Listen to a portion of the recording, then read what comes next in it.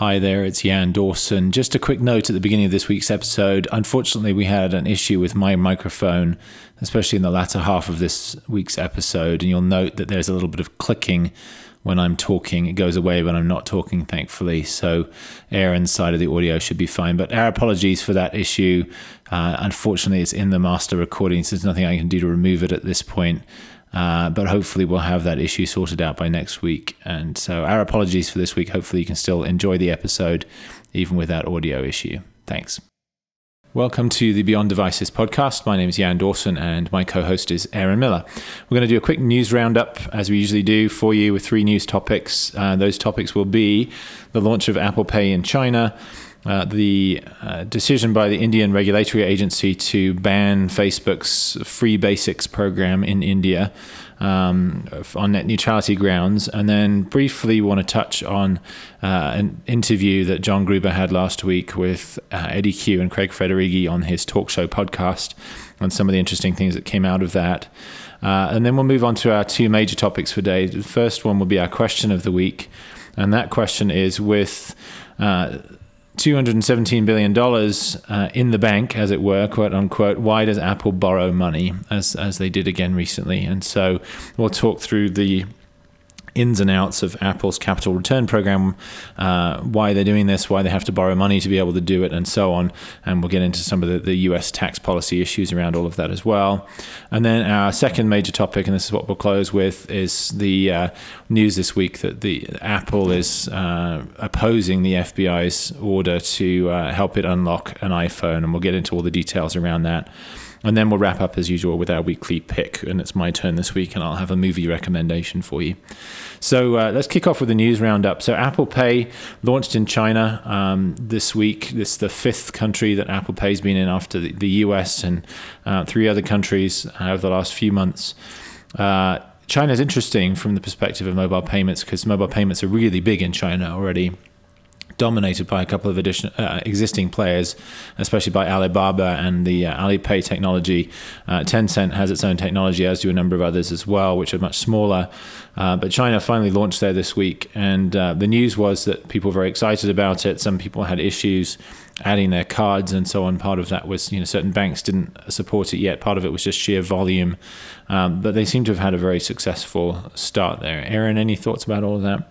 Not a lot, other than I think it's really exciting. I mean, Apple Pay has been a little bit slow in the U.S. I mean, not slow relative to mobile payments generally, but I think slower than Apple and others are expecting. China, I think China has a chance to be explosive as far as Apple Pay is concerned. And it's just going to, if it is a platform that people really like, it's just going to accelerate iPhone sales over there, which helps run counter to the narrative of China sales, struggling or being risky because of everything that's happening at the macro level as far as the economy goes. Yeah, no, absolutely. I think, if you think about Apple Pay and mobile payments in general, the 2 big obstacles are typically lack of awareness and, desire to use these things on the one hand, and then lack of available technology to support it.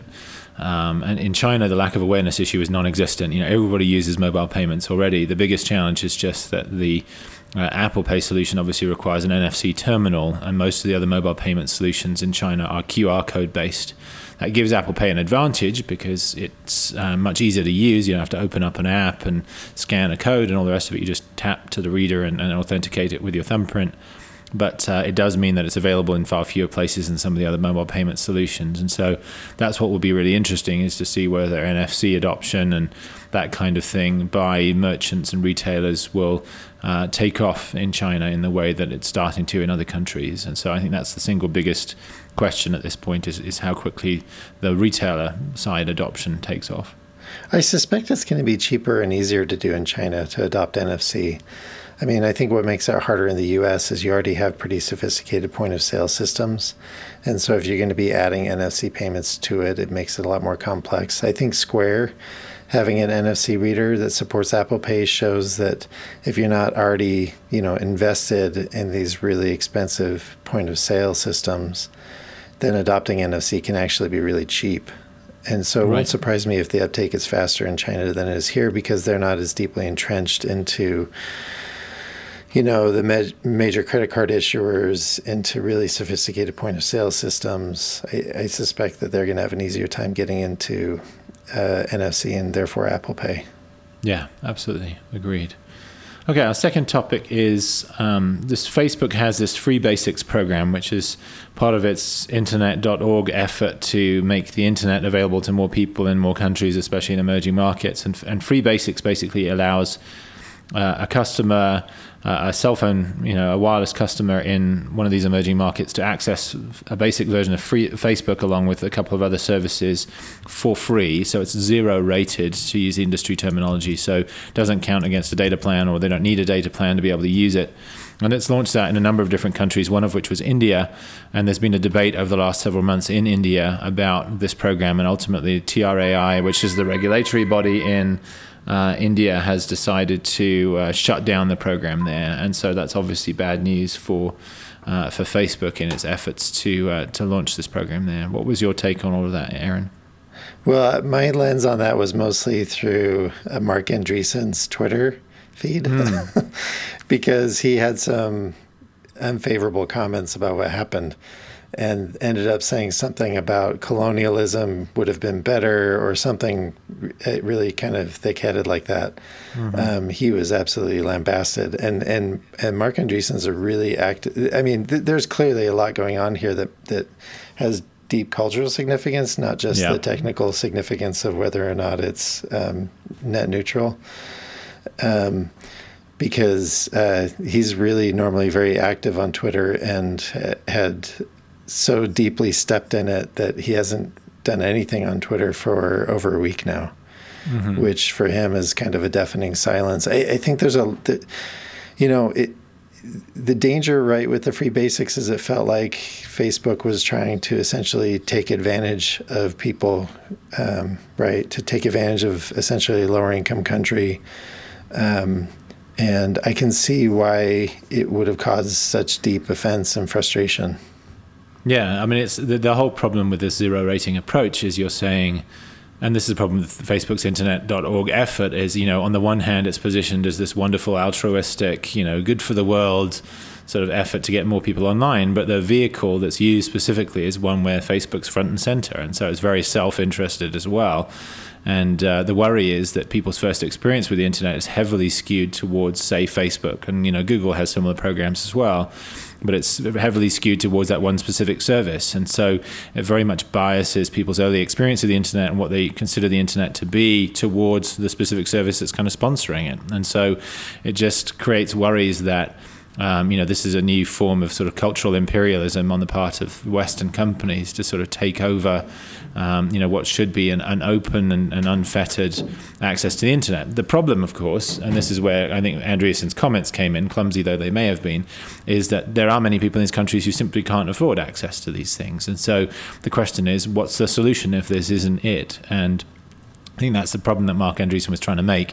As I say, he made it inartfully for sure, and really offended people in the process. But the point is that some solutions got to be put in place to allow people with not enough income to be able to afford the standard sort of paid rates for these kinds of things to access some of the essential services.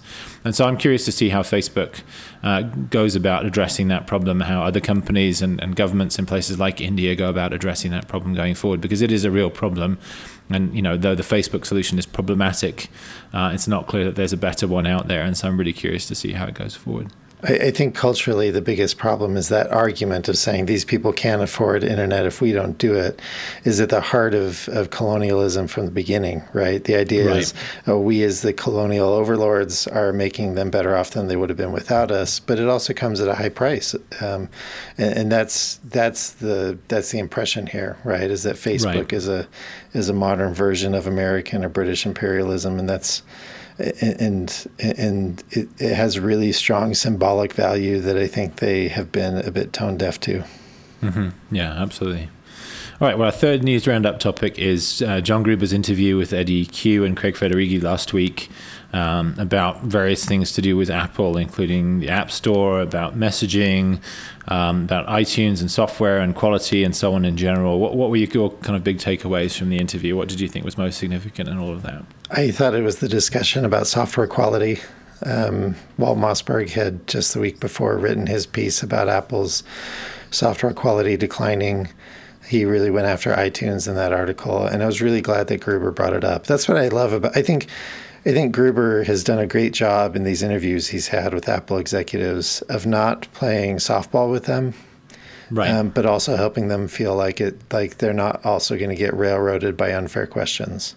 He's struck a nice balance, I've thought, in that regard. And so bringing up the software quality issue was a chance to, get the executives to stand accountable to the people that are really mad about this, but not in a way that was, crucifying them or pinning them to the wall necessarily. Right.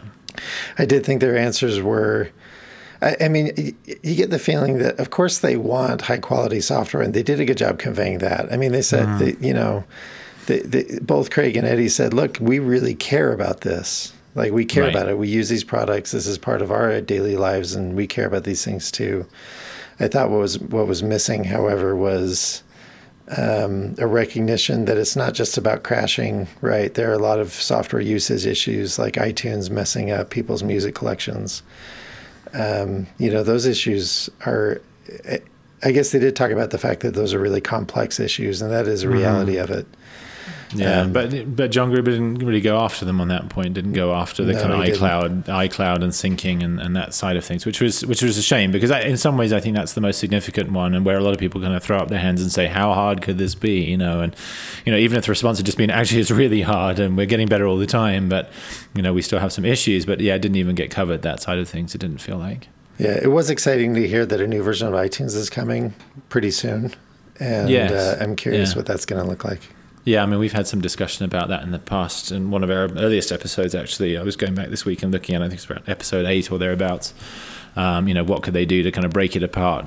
Because there's so much in there, and yet, there are people who rely on all of that functionality. So to what extent do you break it apart? And, their approach so far has been to say, this is several apps in one, essentially, and you just kind of switch whether you're in music mode or movie mode or whatever, and then it makes sense in that context. And it was interesting to hear how it makes sense to them, even though it doesn't necessarily make sense to users.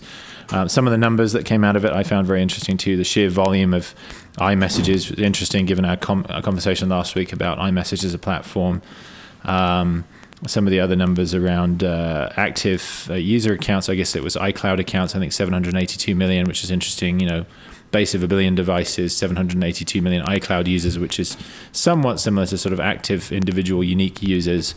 It's a really huge base of customers that Apple has at this point, and I'm curious to see how that number continues to grow over time. Yeah, I thought that was a big revelation, because I don't know if I know anybody that has more than one or maybe two iCloud accounts. So I think that's actually pretty good representation of actual customers versus active devices. It makes sense. The one worry I have about it is there was no mention of active. And so, if I had a different iCloud account, 5 years ago and don't use it anymore, but, never actually deleted it or anything, and is that still included? To what extent is that stuff there? And so, with the active devices number they gave, I think there was 90-day active devices, this billion number that they gave on the earnings call a few weeks back. We don't have any kind of qualification on that number. And so that's what I want to see going forward is this, monthly active iCloud accounts, is this, accounts ever created, what is it exactly? And so I'd like to see a bit more clarity around that. Well, in the interest of time, let's move on from our news roundup to our question of the week. And this week, Aaron's done the research on this one and come prepared to answer some questions about it. But the big picture question is, with all the money that Apple has, this huge cash pile that's talked about very regularly, why is it borrowing money? Which it has done again recently and has done it several times in the past. So let's kick off that conversation, Aaron. What's the explanation here? Well, so Apple has all this money, and the reason that they're borrowing is because they want to give it back to shareholders. And the reasons for this are obvious. Apple's, depending on how you measure, whether it's real dollars or nominal dollars, Apple is at least one of the most profitable companies ever. Carl Icahn and other more active shareholders have pushed Apple for years to create more capital return for shareholders. with all this money, Apple can do two things. Essentially, they can invest in their business or they can give it back to shareholders. Investments are obviously things like capital purchases, research and development, acquisitions of other companies. But the way they return to shareholders essentially comes in two forms. They do it through dividends, where they just hand cash back to shareholders of record. And then the other option is share buybacks, which the idea behind share buybacks is it increases the value of shares to all the shareholders because you're reducing the number of shares out for sale in the marketplace. And so Apple a few years ago gave in to, I don't know if gave in is the right word. They decided that it was the right strategy to start giving some of this value back to their shareholders. And so they announced what they call their capital return program. It consists of a combination of buybacks and dividends. Their target right now that's been set by the board of directors is to return $200 billion to shareholders by the end of 2017. And so that's obviously a lot of money. The share buyback part is supposed to be about 140 billion of this total, which would mean around 60 billion in dividends to be paid out. To date, Apple has spent just over $100 billion already on share buybacks, and that's since 2013, and they've spent about $35 billion on dividends. So that means they have a little over $60 billion remaining that they want to return to shareholders over the next, roughly 2 years. Okay, so they've got that much left. Why aren't they simply giving that away? Where does the borrowing come in? That's a good question, because if they have $217 billion in cash, and as an aside, I should mention this is actually not cash. In fact, the majority of it is, so these are cash equivalents, and marketable securities. They, as of their last 10Q, it's actually only $11 billion they actually have in cash. I say only. Man, wouldn't we all love to have a bank account with $11 billion in it? Anyway, it's $11 billion in actual cash, and then they have things like money market funds, mutual funds, treasuries, and other government securities, commercial paper, corporate securities, municipal bonds. They've invested in a lot of things. And most of these investments they actually consider long-term. In fact, about 200 billion of the 217 they consider long-term investments, which means they intend to hold them for more than a year. So the amount of cash they actually have on hand is only actually, all these others are, marketable or liquid is the way to think about it. But right. Anyway, the reason they don't just the reason they don't just sell off a bunch of these securities that they own and then give 60 billion to shareholders is because of U.S. tax law. And right now we're getting into basics that a lot of people know by reading the articles. So if you're not familiar with this is a great introduction. If you are familiar, I'll try to fill it in with details to make it more interesting. But basically, the U.S. government taxes companies on their profits. Profits are measured by gross revenue minus deductible expenses allowed under the tax code. That's the vast majority of business expenses are considered deductible. And so accounting profit versus taxable profit, they're usually not terribly far off from each other. The way we do taxes in the United States of corporate income is with a graduated marginal rate. So the more money you make, the higher your rate becomes as you go on. But at Apple's level of profit, which is over 18 million a year, the tax rate is basically a flat 35%. So that's the effective flat rate is about 35% because of how much money Apple is making. So that means for every dollar for the money Apple makes each year, it's supposed to owe the 35% tax to the IRS. But that's money made in the U.S. The U.S. government only has legal authority to tax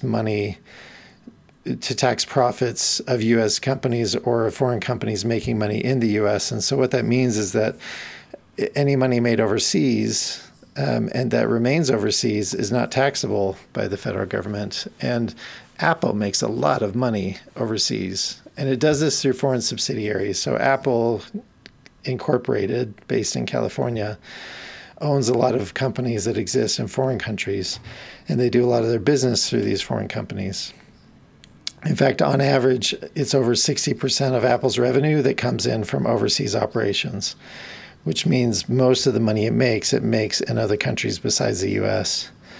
That doesn't mean it doesn't make money here. It does make a lot of money here, and Apple does pay tax here. According to a congressional testimony they gave a couple years ago, Apple pays around $7 billion a year in taxes to the U.S. government. In fact, as an additional amount of perspective, that's roughly $1 in every $40 the IRS collects from corporate income taxes. So Apple is the largest corporate income tax payer in the U.S. Right. Now, as far as this cash and equivalents and other liquid investments go, Apple has about $177 billion of the 217 overseas. It's kept overseas within foreign subsidiaries. Their Ireland company is one of the big holders of this. There's a misperception that Apple engages in, some of the really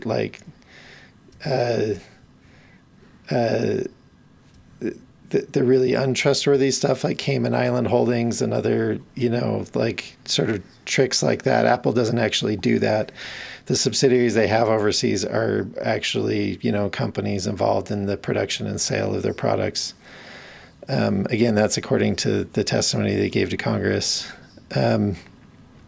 But for Apple to give away enough money to shareholders, if they're going to use their cash, if they're going to use what they have in the bank, they're going to have to bring it back into the U.S. And the moment they do that, it becomes profit to Apple Incorporated based here in the U.S. And that profitable income that comes in from its subsidiaries, that profit would be taxed at 35%. And that's a really high cost.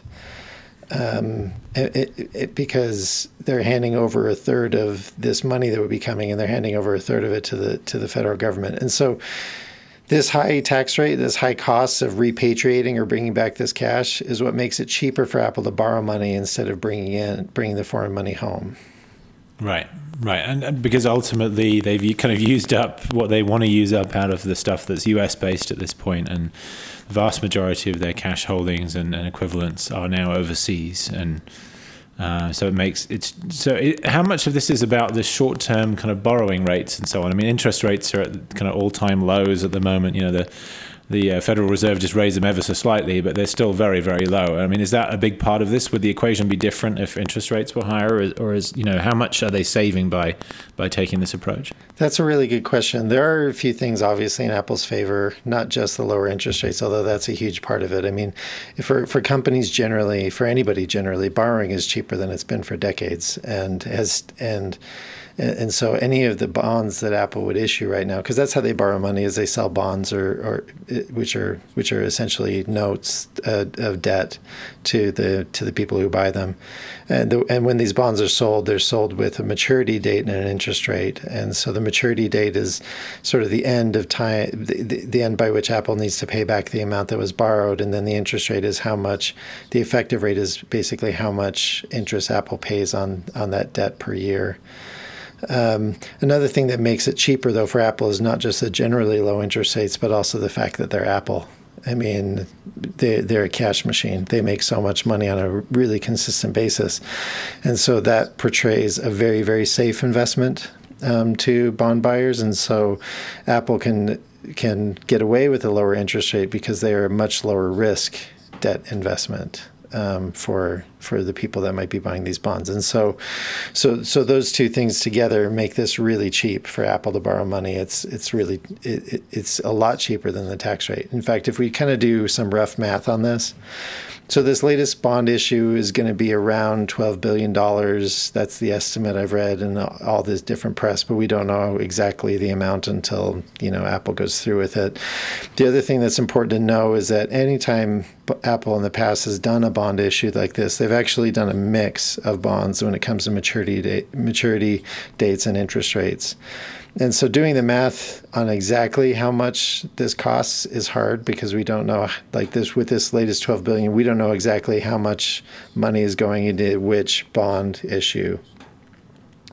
And so we can't really calculate with exactness how much their cost of debt is going to be in this case. And so just kind of looking over the bonds that they were issuing and doing an in my head average, if we assume that this 12 billion has an average of a 5-year maturity at 3% interest, by the way, I think a 3% interest estimate is high, but it's taking into account some of the higher interest rate bonds that they are selling, because a couple of them are at about a little over 4%. Anyway, if we take an average 5-year maturity for the $12 billion and a 3% interest rate, the cost of borrowing comes out to about $1.8 billion in order to get the $12 billion in cash to return to shareholders. Although Apple, interestingly, has said that it's not just going to be for shareholders, that they might also use it for acquisitions. So there might be some small acquisitions coming out of this as well. But anyway, the cost of borrowing the $12 billion is, let's say around $1.8 billion total. That compares to a cost of $4.2 billion if they were to take $12 billion in overseas cash and bring it back to the U.S.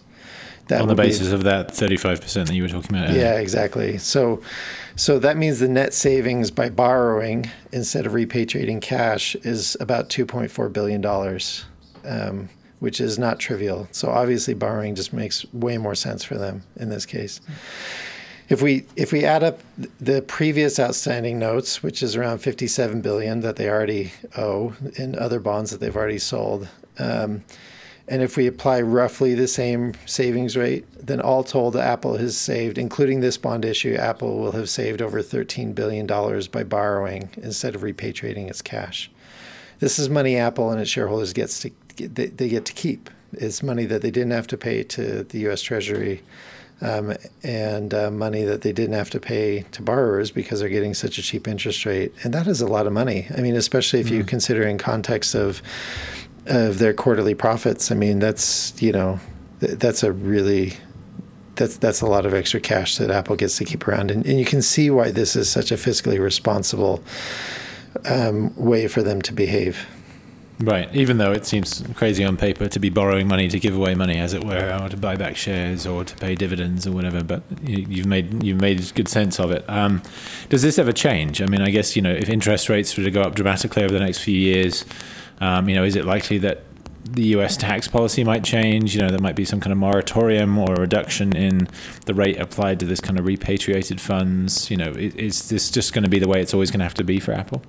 That's a good question. As far as interest rates go, who knows? I mean, people are constantly predicting the interest rates are going to shoot up again, although the Fed seems to be working really hard not to let that happen.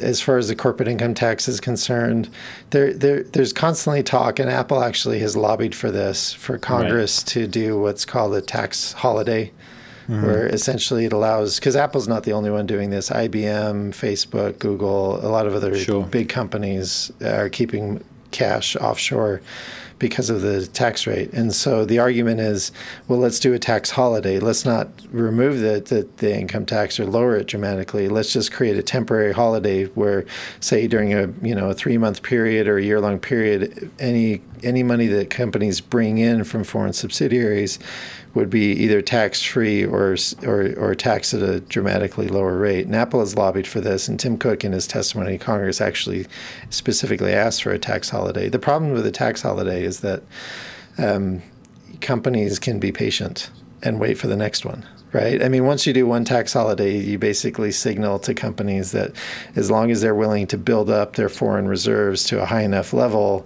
it will incentivize Congress to get that money back into the U.S. And so a company like Apple could essentially wait it out every single time and only ever bring the money back through a tax holiday. The net effect of this is that I think more than anything, and this is where I'm getting on my political soapbox, is that the corporate income tax rate is just too high. I mean, the reality is that as a share of federal revenue, the corporate income tax is not by any stretch of the imagination our largest revenue source. There are a lot of arguments that we ought to just abolish the corporate income tax altogether and find other ways to make up for the lost revenue of having done that. at the very least, we ought to lower it. In the U.S., we have the highest corporate income tax rate of any developed country, and that is that's a lot of money that's essentially being incentivized, offshore and overseas, because the rate here is higher. If the rate were dramatically reduced, opportunities like this for Apple. Now, granted, interest rates are pretty low, so the rate would have to drop dramatically. But assuming interest rates climb a little bit over time to where they've been more historically, a lower corporate rate would mean that income tax rate would mean that Apple and other companies like them would be more likely to bring money back to the U.S. Right. Okay. Well, cool. Anything else that you want to add that we haven't talked about around all of this? No, I mean, it'll be interesting. What I'm curious about is what's going to happen after they finish this next capital return program. So there's only, like I said, just under 2 years of it left, and we don't know what's on it. I mean, we can guess, but we don't know for sure what's on Apple's horizon as far as new products and new revenue sources, and how much Apple is going to continue to grow. Right. But there's going to be a lot more. What's interesting for Apple is, they're probably going to continue growing and making a lot more money that shareholders will reasonably ask for some of. And the second thing about Apple is their foreign business is growing really fast, which means even more of this money is being made overseas and will be kept overseas. And so the trajectory for Apple is that this situation is probably going to intensify rather than diminish in the future.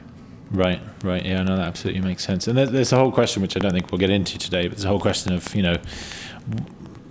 whether returning the money to shareholders in this way has actually been a good idea. I know there are some people that think, and Carl Icahn, who you mentioned earlier, and others, they want this because they hope it will increase the share price. And of course, the Apple share price has been pretty unpredictable over the last couple of years, but arguably largely unaffected by buybacks and other things like that. Much more affected by the standard stuff that share prices are affected by in terms of growth trajectory and guidance and all the rest of it. And so, there is the argument to be made that, Apple's returned all this money to shareholders in this way, but it hasn't actually moved the share price at all, and therefore was it a good idea?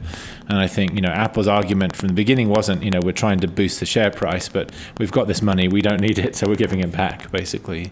So you could say, they've done the right thing by shareholders to some extent, but it's a lot of money spent, quote unquote, by Apple that hasn't really done much for the share price itself. Yeah, I think the problem for Apple is if they even want to make that argument, they have to have a good alternative use of the money.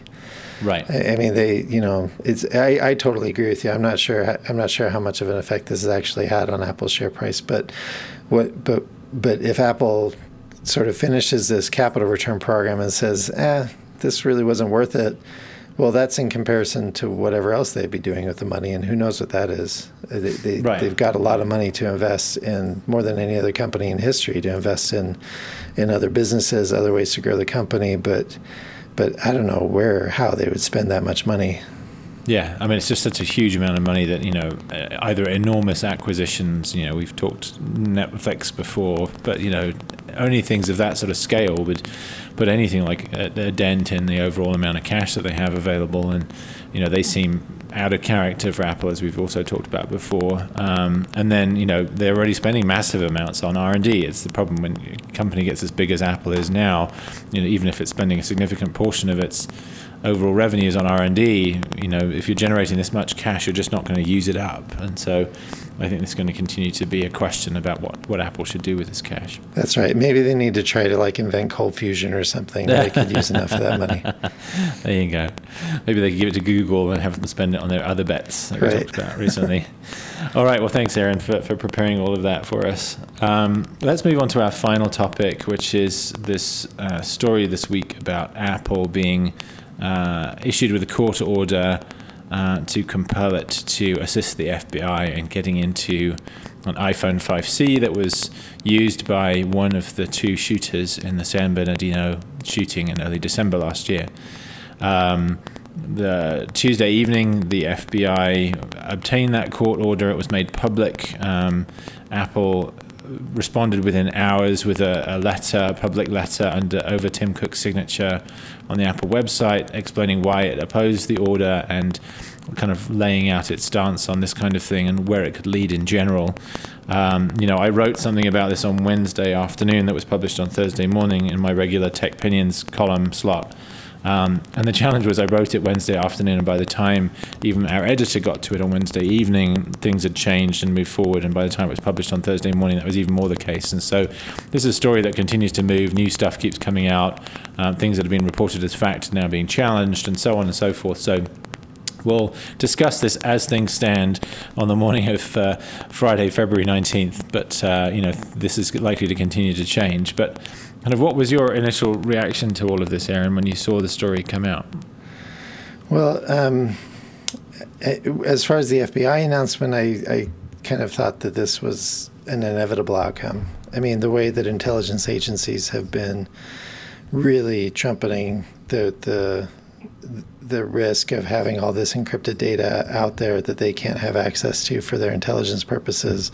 I mean, they've been talking about this for years now, for a couple of years, saying that, look, companies need to stop, making this inaccessible to intelligence agencies. So I think a test case was an inevitable outcome. I think if you're the FBI, they couldn't have chosen a better one.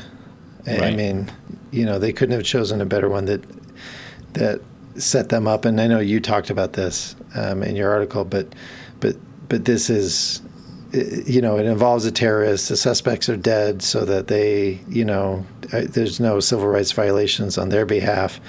The phone is actually owned by an employer rather than by the suspects involved. I mean, this is all a really nice setup as far as the FBI is concerned. Right, absolutely. It makes a very unsympathetic case for Apple to try to argue that somebody's rights are being violated or anything else. So it has to be purely on the principle of the thing, which is kind of what this comes down to. And part of the problem with this story has been the misreporting by so many different people about it. It's this story in and of itself is not about encryption, and yet a lot of people have talked about it as if it is. And I did a radio interview earlier this morning, and I was supposed to do another one later, and they were saying, is it possible for Apple to decrypt this phone? And I said, well, it's not about encryption. It's about unlocking the phone, basically brute forcing the passcode on the phone. And so, the fact that it's technically complex doesn't help matters. But then, the theory, if you like, or the thinking behind Apple's stance here is complex as well, because it isn't about just this case. It's about precedents, both legally and otherwise, that would be set if Apple were to kind of comply with this order.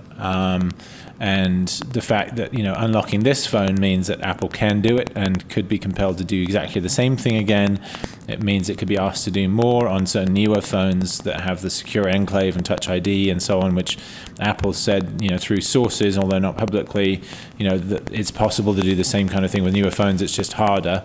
So there's that precedent there, but there's also the precedent, the kind of the structure, if you like, of this particular request, which is Apple should be compelled to create software that would allow these agencies to get access to data that otherwise would be inaccessible. And that sounds an awful lot like the same structure you'd use to compel them to build in a backdoor for encryption. And I think that's why ultimately they're rejecting this. I think the other side of this is that, whether it's a legal precedent or not, once Apple has done this for a US security agency, it could be compelled to do the same thing by overseas security agencies. And as long as they're saying no to these requests in the US, they can claim it's being consistent to do the same in, say, China or Russia or India or any other country where, they may not have as much confidence in the legal process. And so I think it's simpler for Apple simply to say no everywhere than to say yes in some places and no in others, where they'd invite criticism, invite sort of bans from governments that are prone to do that kind of thing. So there's that whole side of things too. So, this is really a pretty simple case at the root of it, but very complex, both technically and in terms of the repercussions and the implications around all of this. Well, and I think the FBI knew that this had important public opinion value. It just broke late yesterday, early today, that Apple actually had asked the court to keep this legal matter secret. to keep it to keep the legal records on this sealed. And the FBI actually opposed that. They wanted this to be publicly known that Apple was turning down this request because they want to bring public pressure to bear against Apple to make them give in. Right.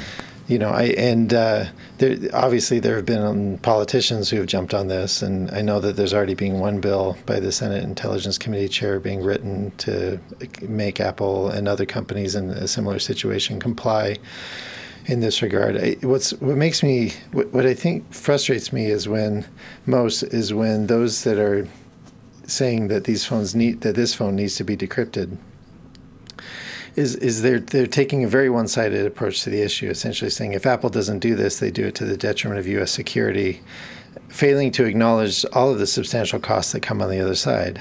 Right. I think foreign governments being able to compel Apple in the same way is a really good example of this. The truth is, if you were to flip this story, right, and if this was the Chinese government compelling Apple to do this because it wanted to go after individuals that it considered criminals or terrorists, or even just political dissidents, I think most Americans would be cheering Apple on. And that tells you that the principle is muddy here, right? If it's just a matter of who's asking instead of what they're asking, it tells you that the ethical value at stake here isn't totally clear in everybody's mind, and we need to have an understanding of why this matters. And if I have an expectation of privacy on my phone, and I can take these measures to protect it not only from government investigation but from intrusion by hackers. Why am I entitled to that when nobody else is, for example? Right. And that's the problem here, is that the government's case rests on, well, we don't do that stuff, so it's okay for you to comply with our order. And this is kind of where my point just now gets to, is like, then Apple has to make that argument elsewhere too. Like, well, China, no, we're not going to comply with your order because we don't trust your judicial process. As long as it's a blanket no to anybody who's asking, then it's easy for Apple to say, sorry, China, but this is just our policy. But if it's, we don't trust your legal process, but we trust our, own countries, then suddenly it sets them up for big fights and potentially, negative consequences in those other countries too. And so it has to be a matter of principle rather than a matter of sort of pragmatism in different individual situations. And I think this is why, even though there have been reports, and again, those have been somewhat disputed, but there have been reports that Apple has helped law enforcement agencies previously with some cases. I think they're basically saying, enough's enough. We've got to sort of start to draw a line in the sand that says we won't go any further because we're worried this is getting into dangerous ground, which if we were compelled to do the same thing in other countries would be really worrisome. Well, and those previous cases where Apple has helped have involved Apple extracting unencrypted information, not decrypting information. Or allowing agencies to bypass the lock code. I mean, there's been cases where, in past versions of iOS, you could plug a device in and pull certain information off the device without even having to have the passcode. And that's what's changing here, is they're requiring Apple to create new software to essentially allow them to break into this device. There's an interesting free speech argument related to that, because the courts have previously interpreted the free speech, the First Amendment, to include the writing of code. That code is a form of speech, just like any other form of speech. And in this case, because unlike previous cases, in this case, they're actually compelling Apple by court order to write new code to accomplish what the FBI is asking for. Yeah, which is essentially compelled speech. And I think I think that is definitely something that, because what's happening now is by doing that, the FBI isn't just seeking information from a company like they would through a subpoena. In this case, they are actually enlisting by compulsion a company to become part of the law enforcement apparatus. I mean, it's a very different. It's a very different outcome now than the other cases where Apple has helped law enforcement in the past, and this idea of conscripting Apple into law enforcement activities, I think that also sets a dangerous precedent, because that would mean essentially all of us could be conscripted at any point to be extensions of law enforcement. Yeah. Yeah, and this isn't just deputizing people as marshals or sheriffs or whatever in the old American West, right? This is moved on a bit since then. I mean, this is. I mean, I guess holding them at gunpoint is too strong of a metaphor, but threatening them with jail if they don't. Well, and I wanted to get to that because, it's interesting. So Apple's hired Ted Olson, who's, a very high-profile lawyer. I mean, he's the guy that represented George Bush in the Bush v. Gore election controversy, back in 2001. He was then the Solicitor General in the Bush administration for a long time. He also represented the opponents to Proposition 8 in California. This is a guy who has a really high profile, very well-respected lawyer, really a heavy hitter. And so Apple's taking this extremely seriously, but it also demonstrates Apple's taking the legal route here. They're not sort of saying we flatly refuse to do this. They're saying we're going to exhaust all legal options to try to get this order overturned.